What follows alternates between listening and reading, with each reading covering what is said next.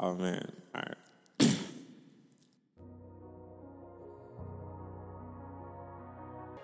I think that I've made a lot of mistakes in my life. I've taken a lot of losses, and I done won some.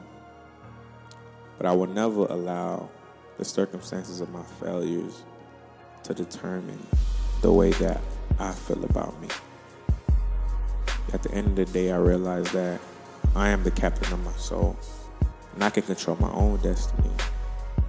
So for whatever is happening around me, I will never allow it to move me to the point where I lose myself. I always have, and I still accept full responsibility for all my actions. And whatever decision that I make or what I go into, I know the good outcome and the bad, and I accept all that comes with it. Whether that be a potential loss or a win, I accept it. I know that at the end of the day, God got me, meaning I will be victorious.